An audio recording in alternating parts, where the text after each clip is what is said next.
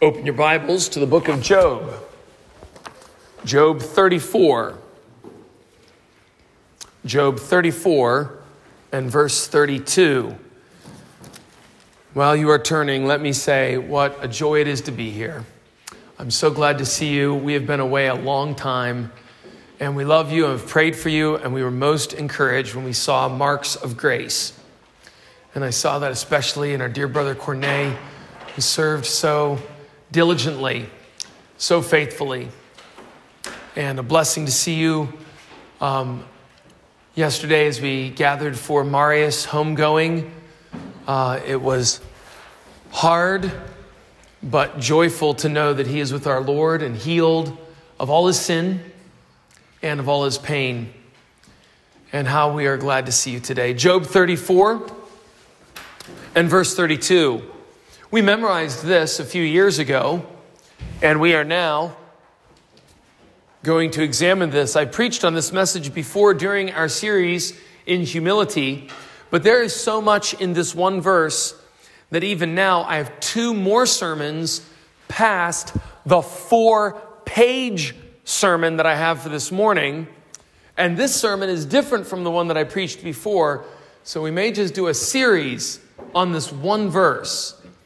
The old Puritans were good at preaching an entire book from one verse. One of my favorite books is a book called The Sinfulness of Sin by Ralph Venning. One verse, and the man preached for months from Romans 7, verse 14. And this is one of those kinds of verses. It deserves months or a year of study. In one sense, you could say much of the Christian life and much of the Bible is found in this one verse. Let's try to examine it this morning. In verse 32, teach me what I do not see. If I have done iniquity, I will do it no more. Those are not the words of Job. Those are the words of a man named Elihu. He's a young man, the youngest of all the speakers. You remember the story, don't you? Job is now about 70 years old. He has children who are all old. They have their own homes. They have their own families. And they've all died by the act of God. And then Job loses his massive wealth by acts of God, not one or two or three, but repeated acts of God. He loses his wealth. And then he loses his health. And of course, Job stands as the impossible hurdle for the prosperity gospel. The fools, the wolves, and the false teachers who teach that God wants you to be healthy cannot handle the book of Job, which is why Benny Hinn famously said, quoting Job chapter 1, "The Lord gives and the Lord never takes away. Job was wrong." Close quote, Benny Hinn. That's one of the wicked, evil, godless children of Satan who is trying to lead you and your children to hell, and whose doctrine is being preached in this town as I'm speaking. That cannot be held when you read the book of Job, which is why they don't read the book of Job. They trip lightly over it. Job has these calamities, and then his friends come to hear him. In Job chapter 2 and verse 11, it says that men far and wide heard about Job's pain. You see, what was his pain? His children died. What was his pain? He lost all of his money. What was his pain? He lost all of his health. What was his pain? His wife turned against him. What was his pain? Then his friends came to see him. In Job chapter 2, verse 11, it says his friends came from far away. Now, news doesn't travel quickly when you don't have what's up. So how did his friends hear? They came from 3 different areas, and they had to meet at an appointed city far from Job, and then they traveled together in a caravan. It says that in Job chapter 2. And they traveled to meet him, but he had already been suffering for months. Job chapter 7 verse 3 says he suffered for months. Again, Job chapter 29 verse 2 says that Job went through months of anguish. So here's Job suffering for a long time, and his friends hear about it. They send messages to each other and say, let's go visit him. They put aside their business cares. They travel to a city. It'd be like someone coming from Bloemfontein on a horse, and someone else coming from Harare on a horse, and someone else coming from Mozambique, and they all meet in Louis Tricart, and they're going to go to Dendron, another 2 hours away. And they travel and meet in Louis Tricart, and then they travel even farther. In Job chapter 2, it says, when they got near to him, they couldn't even tell who it was. And so they sat for 7 days without talking. The first man to speak is Job. Job does the talking. He speaks in chapter 3 and 4 and 5. An opening speech where he says, how can I take this? Why did my life turn this way? Haven't I been a godly man? And he asks the question that you ask when you wreck your bucky. He asks the question you ask when your wife loses a child. He asks the question you ask when you're single without a wife or a husband. He asks the question you ask when your life is in pain, when your husband leaves you, when there's family problems, and you say, why, God? Job does that in Job chapters 3 and 4 and 5. Now, on top of all the pain that Job experienced, there's something remarkable at the end of the book. In Job chapter 42, verse 7, after Job is rebuked by his 3 friends, and after Job is rebuked again for a different problem by Elihu, the young man, then Job is rebuked by whom? God himself. Can you imagine that? You're a good man. You love God. You're walking in according to the Bible. And your 3 friends rebuke you, and then a young man rebukes you for a different matter, and then God rebukes you. In Job chapter 42, verse 5, he says, I repent. I hate myself, because now mine eyes have seen you. Verse 7, God comes and says, Job, I forgive you and I love you. Before God gives Job new family, new wealth, restored health, before the blessing comes, what does God do? He cuts Job even deeper. And then when Job is humbled, then and only then does he go to the friends. And in Job 42, verse 7, Job rebukes the 3 friends and says, I am angry with you because you have not spoken the thing that is right about my servant Job. He says it 2 times. He says, I won't even take your sacrifices or hear your prayers. Wow, these were bad men. I won't even listen to you. I'm so angry with you. But maybe the very good man Job that you've just slandered for day after day, maybe that very good man, if he will pray for you, I might forgive you. Can you imagine that? If you're Job, you just feel like there's a storm in your mind. And now you're humbled before God and you plead, have mercy on my 3 friends who persecuted me. Can you do that? Can you pray for the people who are adding pain to your pain? Is there anyone in your life who should be giving you comfort, but instead adds pain to to your pain? And God says, before I heal you, Job, I want you to go and pray for your friends. And Job does. And God heals Job and restores him. And now here's one of the points I want to bring out. Job 42 verse 11 says, Then Job's friends and family came and listened and sympathized and supported and loved him and gave him financial gifts.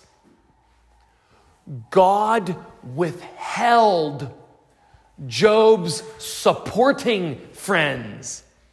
God blocked his kind and merciful family from coming and giving sympathy to Job. God said, on top of the loss of your children, on top of the loss of your wealth, on top of the loss of your health, on top of problems with your wife, I'm going to send you 3 unsympathetic, foolish people to add more pain and more temptation to you. And even though you have good people in your life, I'm going to stop them from calling you. I'm going to stop them from contacting you because I want the temptation to be even harder. But if you will humble yourself, then I'll say, now Job, I'll pull it back. Go ahead. Go ahead, friends. Go comfort that man and bring your money with you.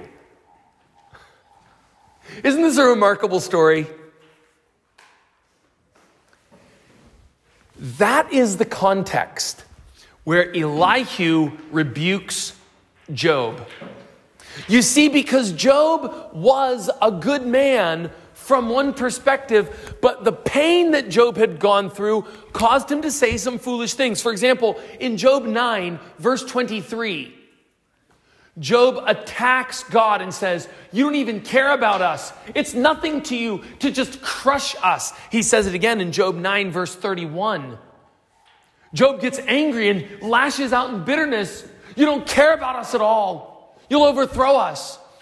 Job praises himself more than he should in Job chapter 30, verses 5 and 6. He says good things about himself that are too strong. In fact, Job 31, go in your Bibles to Job 31. Go to Job 31. And there's one little word I want you to see.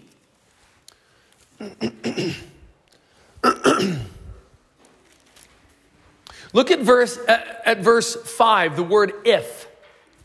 Do you all see the word if in verse 5? How many times is it in verse 5? Look in verse 7. What's the first word? First word of 9. First word of 13. First word of 16. 19. 20. 21. 24. 25. 26. 29. 31. 33. 38, 39, etc., etc. What is Job saying when he says if? Each time in Job 31, he's saying, if I have sinned, then it's right for me to suffer. In other words, Job is saying every time, I really am a good person. I haven't sinned in my thoughts. I haven't sinned in my youth. I haven't sinned with my money. I haven't sinned against the poor people. I haven't sinned against my family. He says that in Job 31. You read through Job 31 and you'll see Job is saying, I am a perfect man. That's the last word. In Job 31, look at verse 40. What are the last words of verse 40? Job 31, verse 40. The words of Job are ended. The last thing Job has to say is, I'm a good man. Oh, Job, you fell. You fell to the temptation. You see, when you lost your kids, did he get angry at God? No. When you lost your wealth or your health or your wife, did you get angry at God? No. But when your friends came and just pushed you and pushed you and pushed you, the subtle temptation of bad, unsympathetic friends pushed Job over the edge, and Job went too far. He was strong against the clear temptations, but he fell on the subtle temptation. And I see the work of Satan in Job's three friends. That's like us, friends. You say, I've never committed adultery. I didn't leave my wife. What kind of subtle things are you doing in your heart and life and soul? Well, I don't get drunk. What subtle things has Satan used to trip you up? Well, I love Jesus. What little foxes are spoiling your vines? This morning, I would like to preach to you on blind spots revealed by prayer. Because Elihu gives Job a prayer to pray. Elihu says to Job, I'm going to have to tell you what you did not see. And look at verse 31, Job 34, verse 31.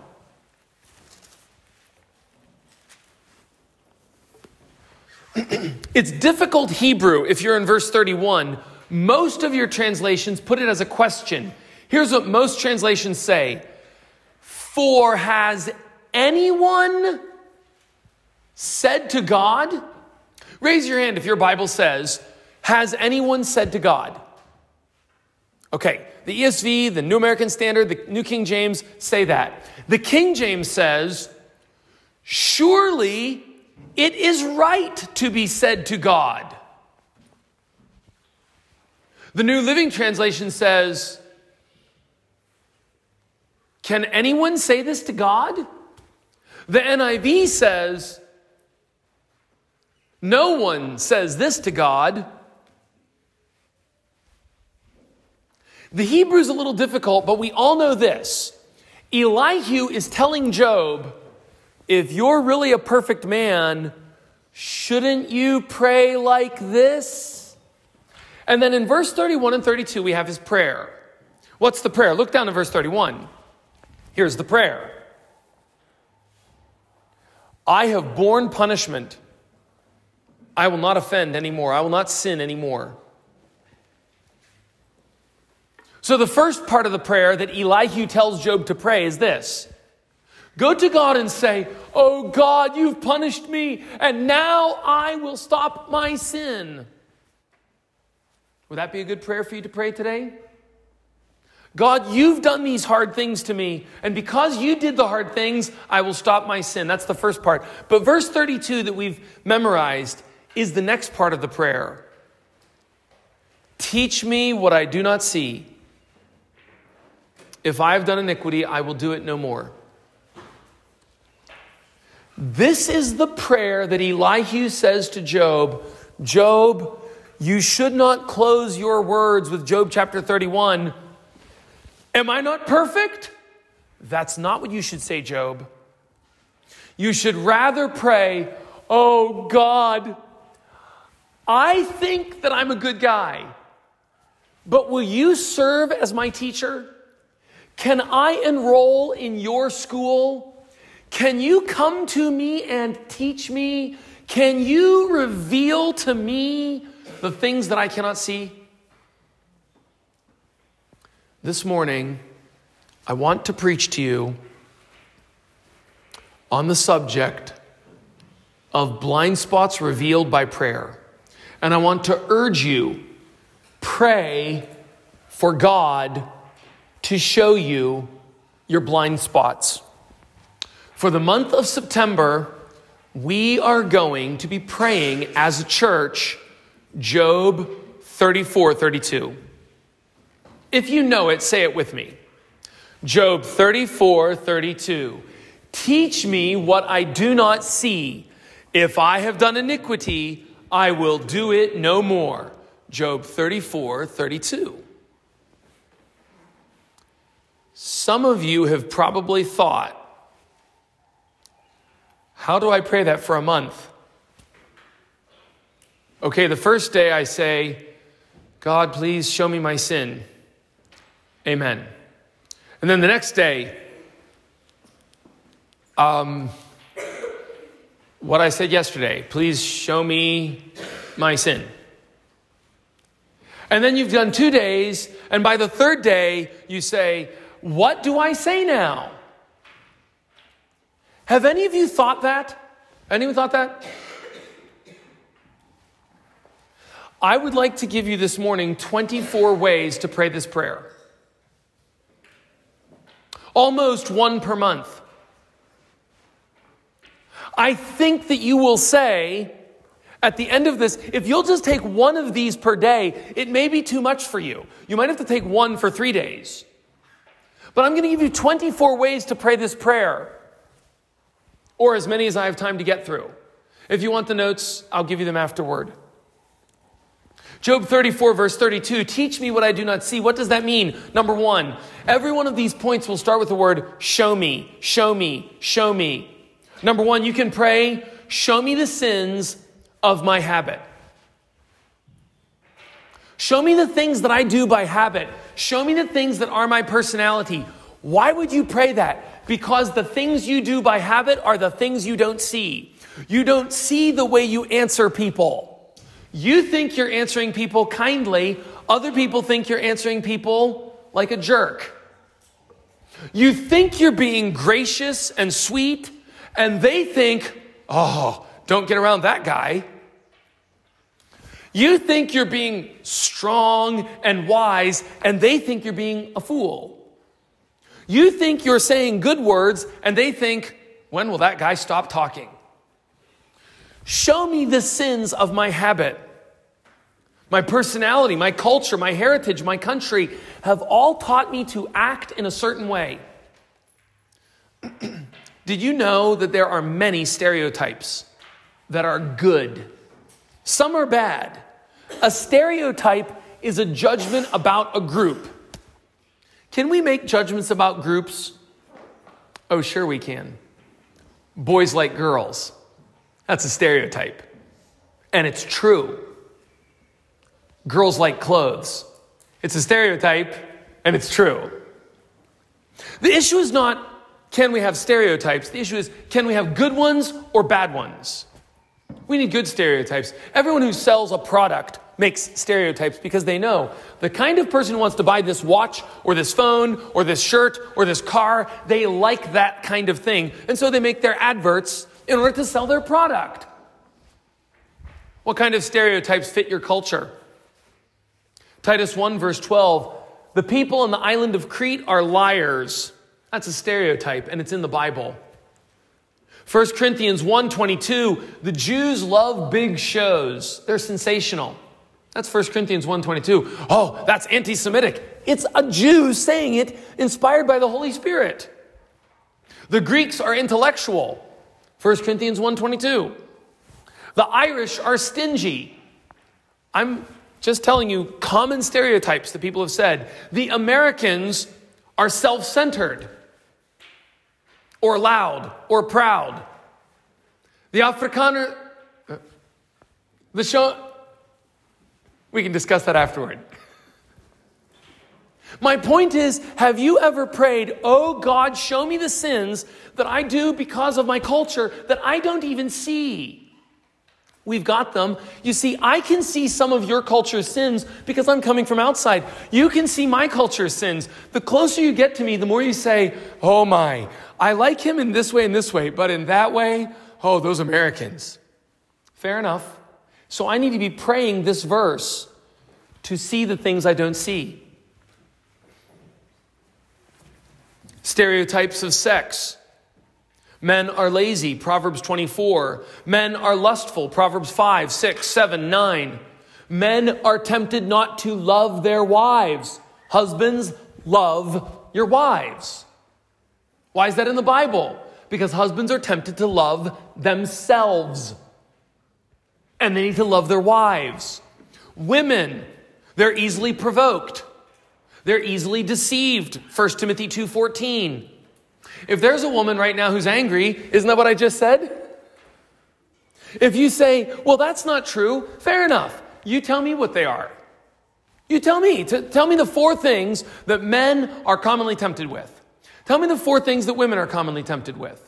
My point is, go and pray. This month, take time to pray. Lord, show me the things that I am tempted with because I'm a man, because I'm a woman, that I've not even thought about.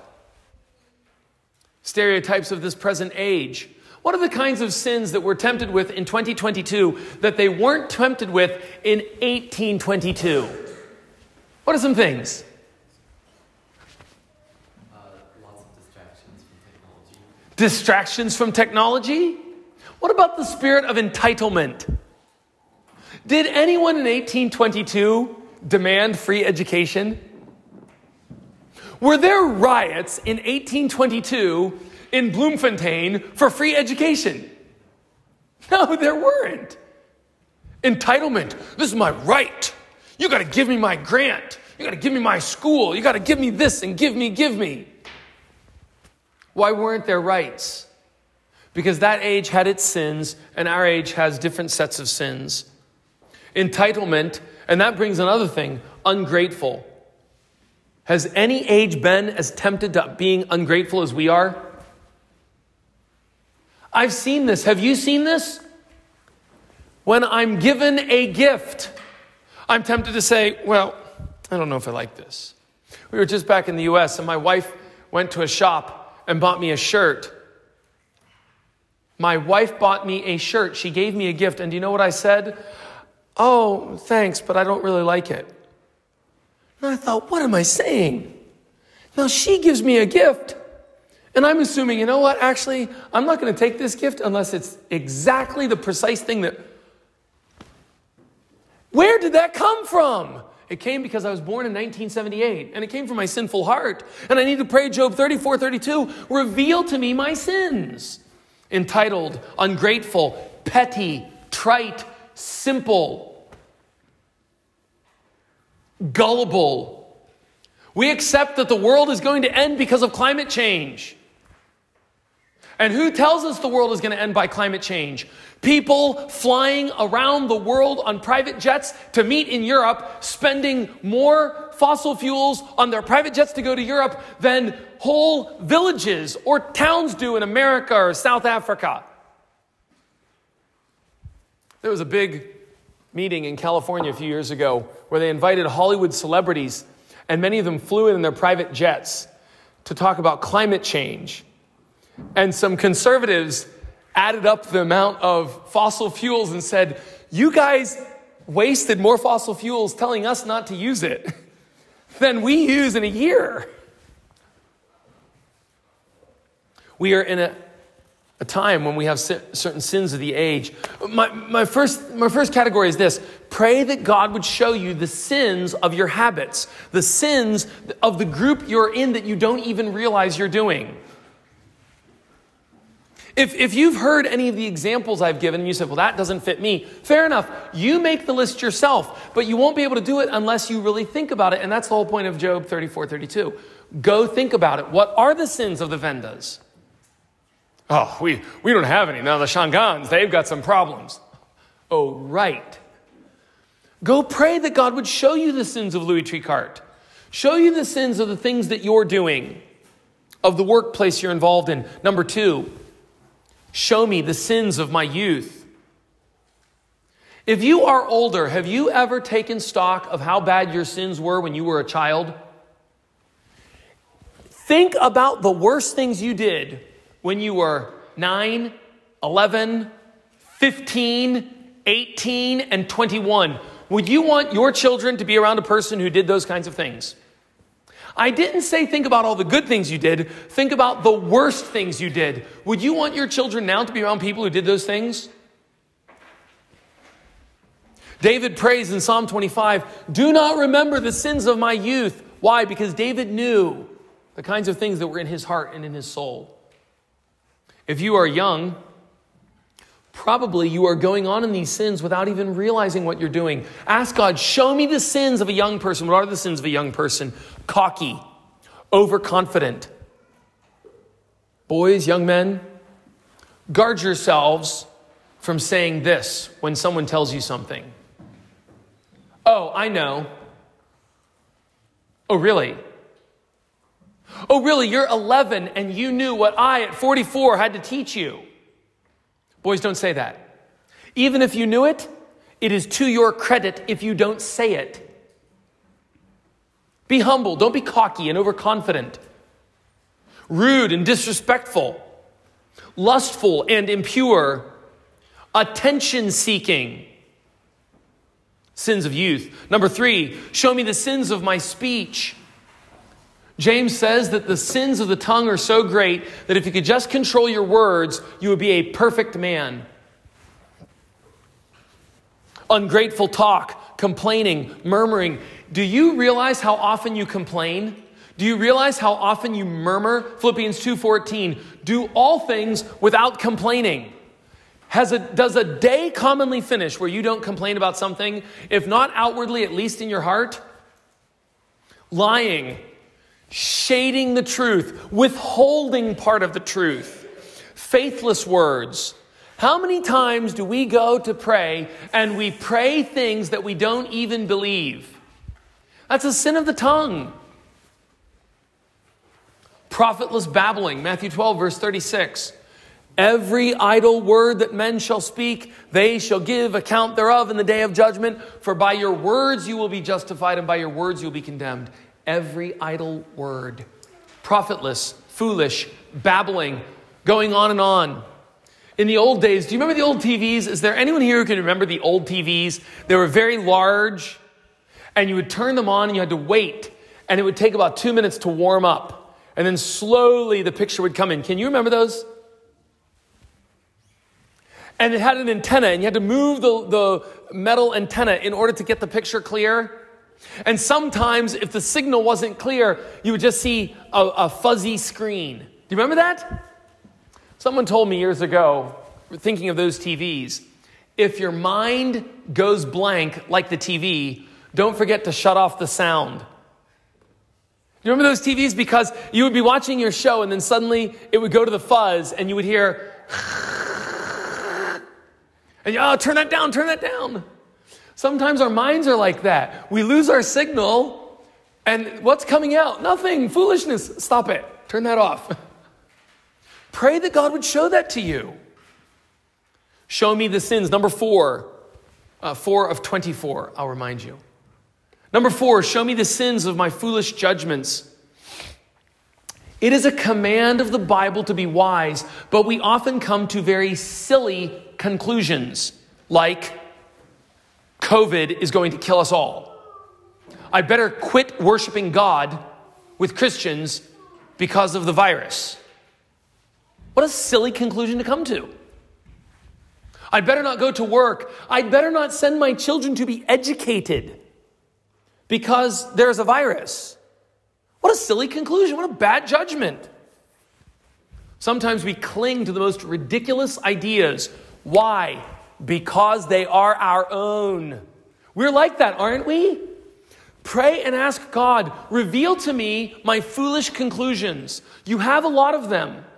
Ways you cook, ways you drive, ways you get dressed, ways you think about yourself when no one is around. You're by yourself and you start talking to yourself. And if someone heard you, you would be so embarrassed because the things you're saying and the things you're thinking are ridiculous. If there were a billboard over your head or a screen over your head where people could see your thoughts, you would be embarrassed, ashamed. You're coming to foolish conclusions.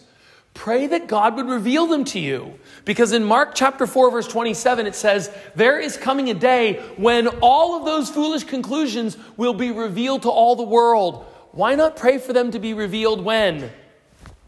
Right now. So that you have time to change them. When you're praying about your foolish conclusions, you pray, God, show me the frequency of my bad judgments. It happens a lot more than you think. Show me the magnitude of my bad judgments. We have big things that we're wrong about. Show me the forgetfulness of my own bad judgments. How many times do we make bad judgments and then we forget 6 months later? And here we are, like, let's just say I make a bad decision with my wife. I'll give an example. Years ago, we were driving and my wife wanted to wrap the suitcases on top of our vehicle. And I said, no, we don't need to do that. And then she said, it might rain. And I say, might. We don't need to worry about that. It rained that day on the trip. And 6 months later or a year later, when we take another trip, what do I forget? What do I forget? I forget that it rained. I forget that I said, no, I don't want to cover those suitcases. No, I don't want to do that. Relax, you're always worrying. You women worry. I forget that I accused her. I forget that I didn't help her. I forget that it rained. I forget that things got wet. I forget that she had to wash the clothes. I forget that she had these concerns about the books that were up there. I forget, and you do it too, don't you? You make a lot of foolish decisions, and you cause other people pain, and you sin against God, and then 4 months later or 4 days later, you forget that you ever did that thing, right? You should be praying this month, the month of September, say, oh God, show me how many times in a row I do stupid things, and then I forget the next week that I did it. Number 5, show me the sins of my thoughts. Pride, that background belief that I really do deserve good turns in life. 2 weeks ago or 3 weeks ago, I was at a small church in Florida. It was about 30 people, a little bit bigger than ours. And in that church, one of the men had a job, but about 4 months ago, he had a stroke. He's about 40 years old. He had a stroke. And now he can't go to work. He lost his job. Another man in that same place got very sick, has high blood pressure now, and he might lose his job for the same thing. A woman in that church was very sick. And because of the economy, they weren't able to support the pastor, so he had to get a second job. And the pastor said, we've had some really hard things happen in our congregation recently. And some of us are asking, why me? And the pastor of this little congregation said, I want to ask you, why not you? I hadn't thought that. Think back to all the sins of your thoughts and your mind and your heart and your life. Isn't it just pride to say, why should I be suffering? I can see why Dorothy should suffer because look at her. But me? No, and isn't it, why not me? Consider the sins of our thoughts, like profanity, sacrilege, taking holy things in a common way. What about the sins of your thoughts? How much of your brain is blocked off for TV, movies, entertainment, and fun? How much of your brain is blocked off for that? How much of your brain is blocked off for reading the book of Isaiah? The sins of our thoughts. There are more. I'll just keep moving on. Number 6, show me the sins of my worship.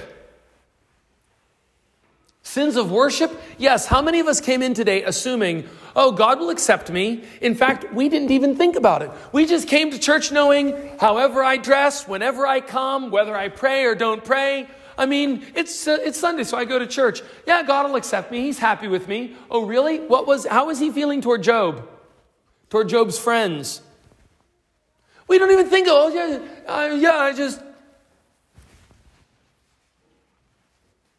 What about the sins of our worship? Calling my personal entertainment acceptable worship to God. Many people make choices in their church, in their Bible, in their preaching, in their singing, in their praying, in their building design. Many people make choices about worship based on what is personally entertaining to them, not through the lens of what kind of thing does God want. Have we done that? Or what about this? Sins of worship. We have no concern about whether our children are involved.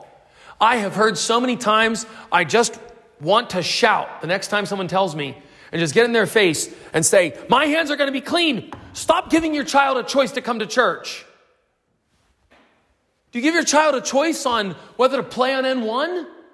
Well, if he wants to play soccer on N1, I guess he can do it. Well, if he wants to brush his teeth, I said, you might want to brush your teeth. No, if he doesn't brush his teeth, say, get in there and put that toothpaste on the brush and brush your teeth.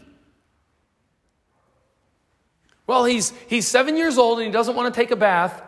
Do you allow your child to make a choice about taking a bath? But about church, well, he said he doesn't want to. It's a sin of worship. No concern about our children. Many, many more. Number 7, show me the sins that I rationalize and for which I make excuses. Self-pity, tearing down good people, replaying the faults of others so that I look or feel better in comparison to them. Do you do that? We all do that, don't we? We talk in certain ways to make ourselves feel good. Making excuses for our failure to read our Bible, our disobedience, our laziness and sloth, our enjoyment of worldly entertainment. Ask God, oh God, show me the sins that I rationalize. Show me the sins that I make excuses for. Number 8, show me the sins of my money. Buying more things to make me comfortable than to develop the mind and soul of my child. I ask, how many of us have jobs, but we haven't bought Bibles for our children? We have plenty of money to spend on seeing Top Gun 2, but our kids still don't have Bibles. Or they have Bibles, but no library. We don't bother to develop their minds.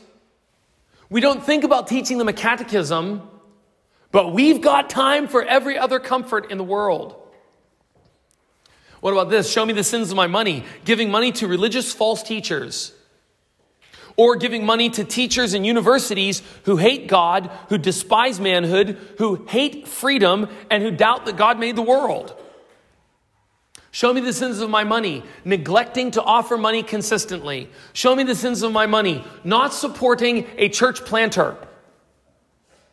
Show me the sins of my money, taking money without working for it and not being generous to those who need it. Show me the sins of my money, investing in earth rather than in heaven.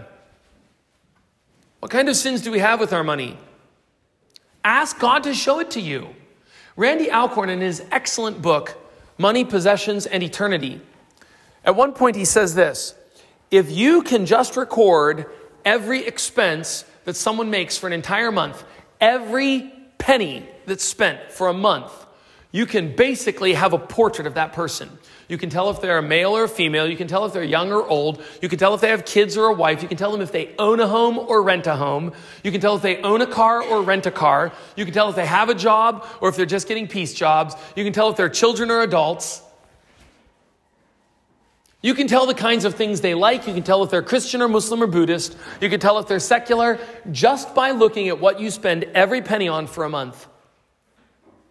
Show me the sins of my money. Number 9, show me the sins of omission. Those are the things that I leave out. Prayer. How many of us pray consistently? What about this? Fasting. When is the last time you skipped a meal in order to pray for your children to be converted? Or your wife or your husband or your father or your mother or your town? When is the last time you've skipped an entire day, 3 meals in a row, breakfast, lunch, and dinner, in order to pray, oh God, make me holy. Help me not to fall away. Caleb said to me yesterday in devotions, said to us as a family yesterday in devotions, Dad, I think the whole reason that the history of the Jews is in the Old Testament is to warn us about falling away. Look at the nation of Israel. They fell away. Look at King Saul. He fell away. Look at Samuel's sons, they fell away. Eli's sons, they fell away. Look at the judges. Samson fell away. Gideon fell away. Jephthah fell away. Over and over. The men in the Bible falling away. And Caleb says, when is the last time we fasted for an entire day to say, God, don't let me fall away? Do you know why people come to this church and leave? Because they've never prayed, oh God, teach me what I do not see. Show me how sinful I am. Show me what's going to happen to me. We don't pray that. Pray that this month. You might become a church member in the month of October. Some of us have not become church members because we're not praying Job 34:32. We memorize it and then we feel, well, I'm good because I memorized it and no one else in Louis Tricart knows that verse. I'm one of the 10 people in this town who knows that verse. Did pretty good. No, you didn't. Go pray it until God shows you what you've done.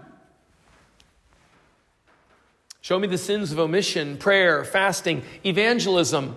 Have you evangelized in May, June, July, August while we were gone?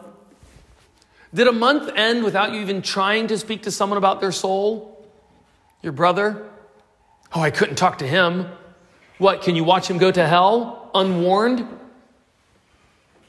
Oh, I couldn't talk to my mom. She would never listen to me. I'm younger than her. Oh, you could be happy with your mom burning in fire and your hands having her blood before the throne of God?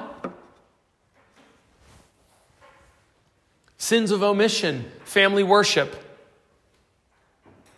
Number 9, show me my sins of omission. Number 10, show me the sins of my relationships.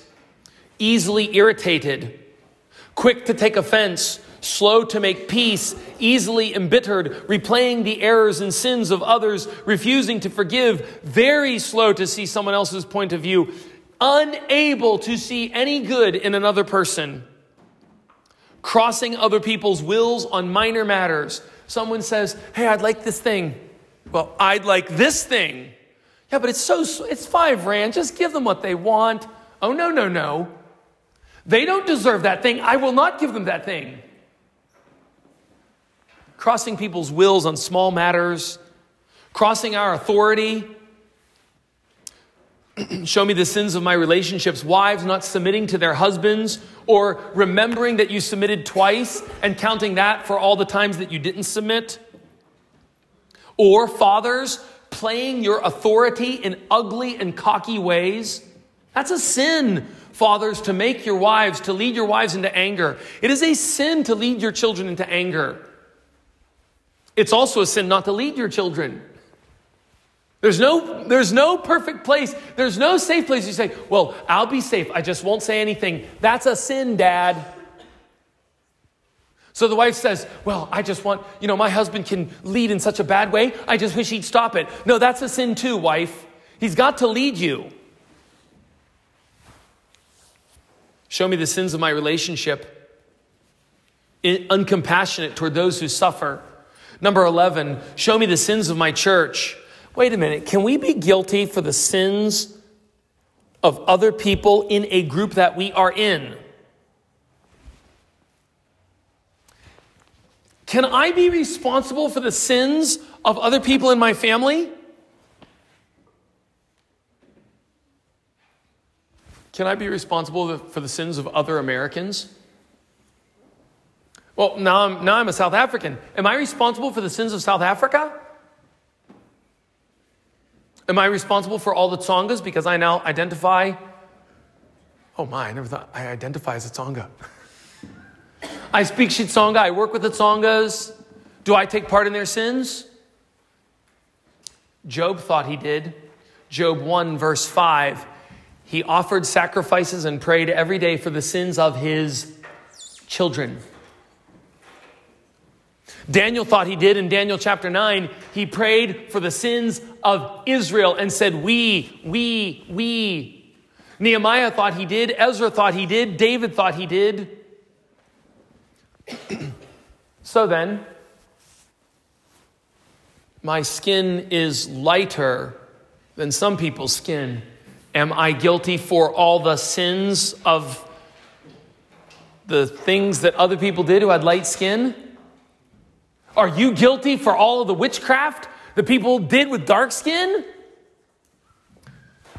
You share in the guilt to the degree that you represent those people. I represent my wife and my children to a degree. They're going to have to stand before God. They're going to have to answer to God. But I'm also going to answer for them. So to a degree, I answer for their sins. And to a degree, I need to confess and pray and guard and talk and deal with that. Am I going to answer for your sins? Oh, yes, I will. Hebrews 13:17. If you're a church member here, I'm going to answer for you, which is why I'm very careful before I take church members. And if you become a church member, I'm going to hold you to it because I have to answer for you. We don't take church members lightly. So you say, well, then I won't be a church member. No, because you'll answer for that too. You're going to answer for not being a church member. And if you join the church, you're going to answer for that. There's no easy way out here. Yes, you do share to a degree that you represent them. If you join this church, you represent the other church members, which is why you need to love them and pray for them and talk to them. And if you see one of the church members out at Pick and Pay cursing out someone at the till, you need to say, whoa, we don't do that because I represent you. I'm from Grace Bible and you're from Grace Bible and we represent each other. And here you just curse that out and all those people heard that. We don't do that. We don't act that way. That's not what we do. We are Christians. Pray that God would show you the sins of your church.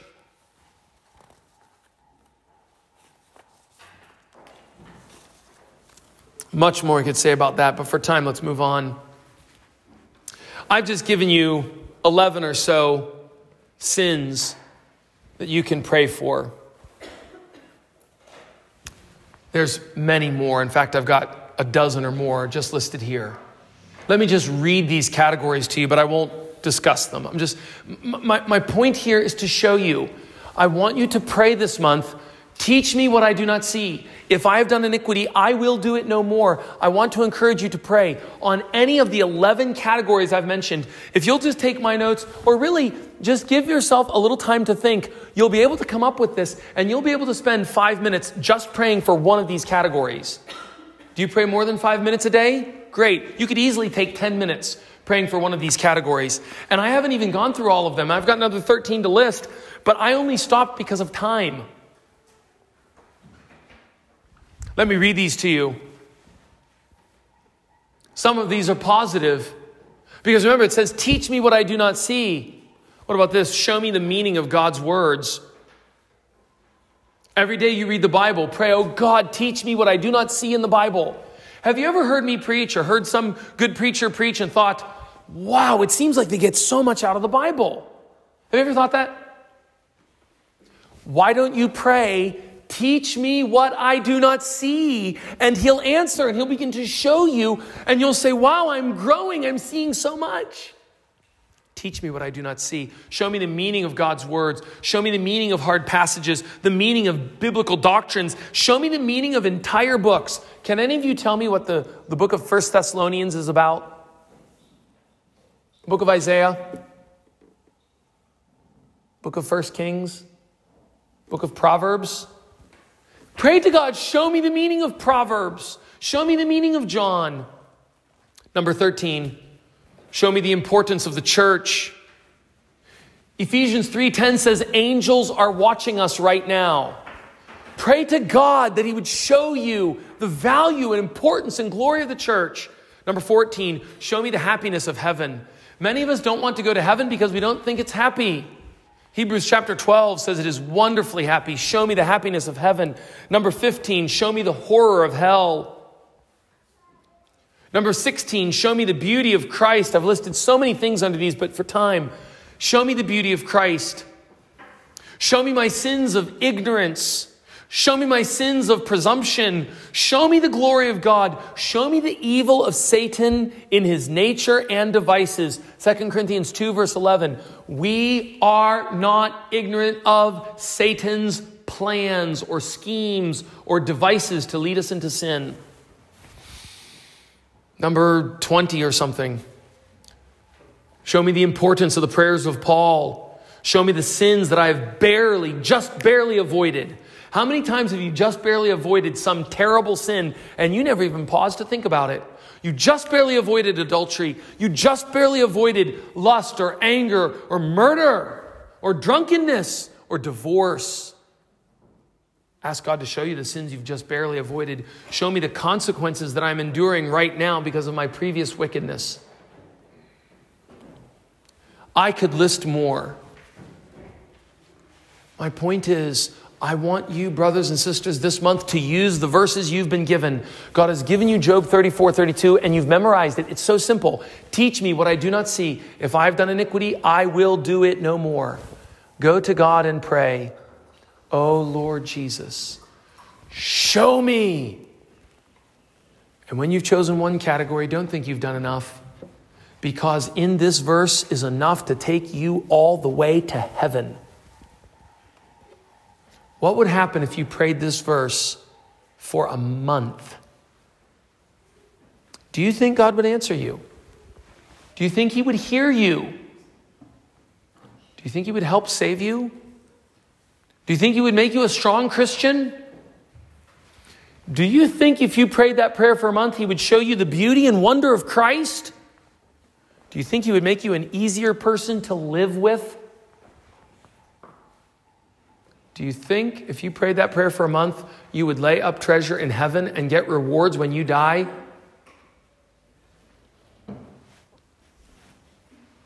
I want to encourage you right now to repent, because most of us do not pray consistently. Have you no room for growth in your prayer life? Can you not say, if I've been praying once a week, now I'm going to pray 2 minutes a day, Job 34:32. If you've been praying 2 minutes a day, could you not say, I'm going to give 5 minutes a day to praying just this verse for the month of September? I'm praying that God would teach me and show me. May the Lord Jesus grant his light to us and show us what we do not see. Father, I pray that you would speak to our hearts, teach us, show us. There are so many things to which we are blind. I pray that you would do the teaching role. I pray that Christ would come as a prophet to teach us. He would be glorious to us as we enter October in 4 weeks' time, because we would say he has heard our prayers. He's answered our prayers. He's given us what we need. We ask in Jesus' name. Amen.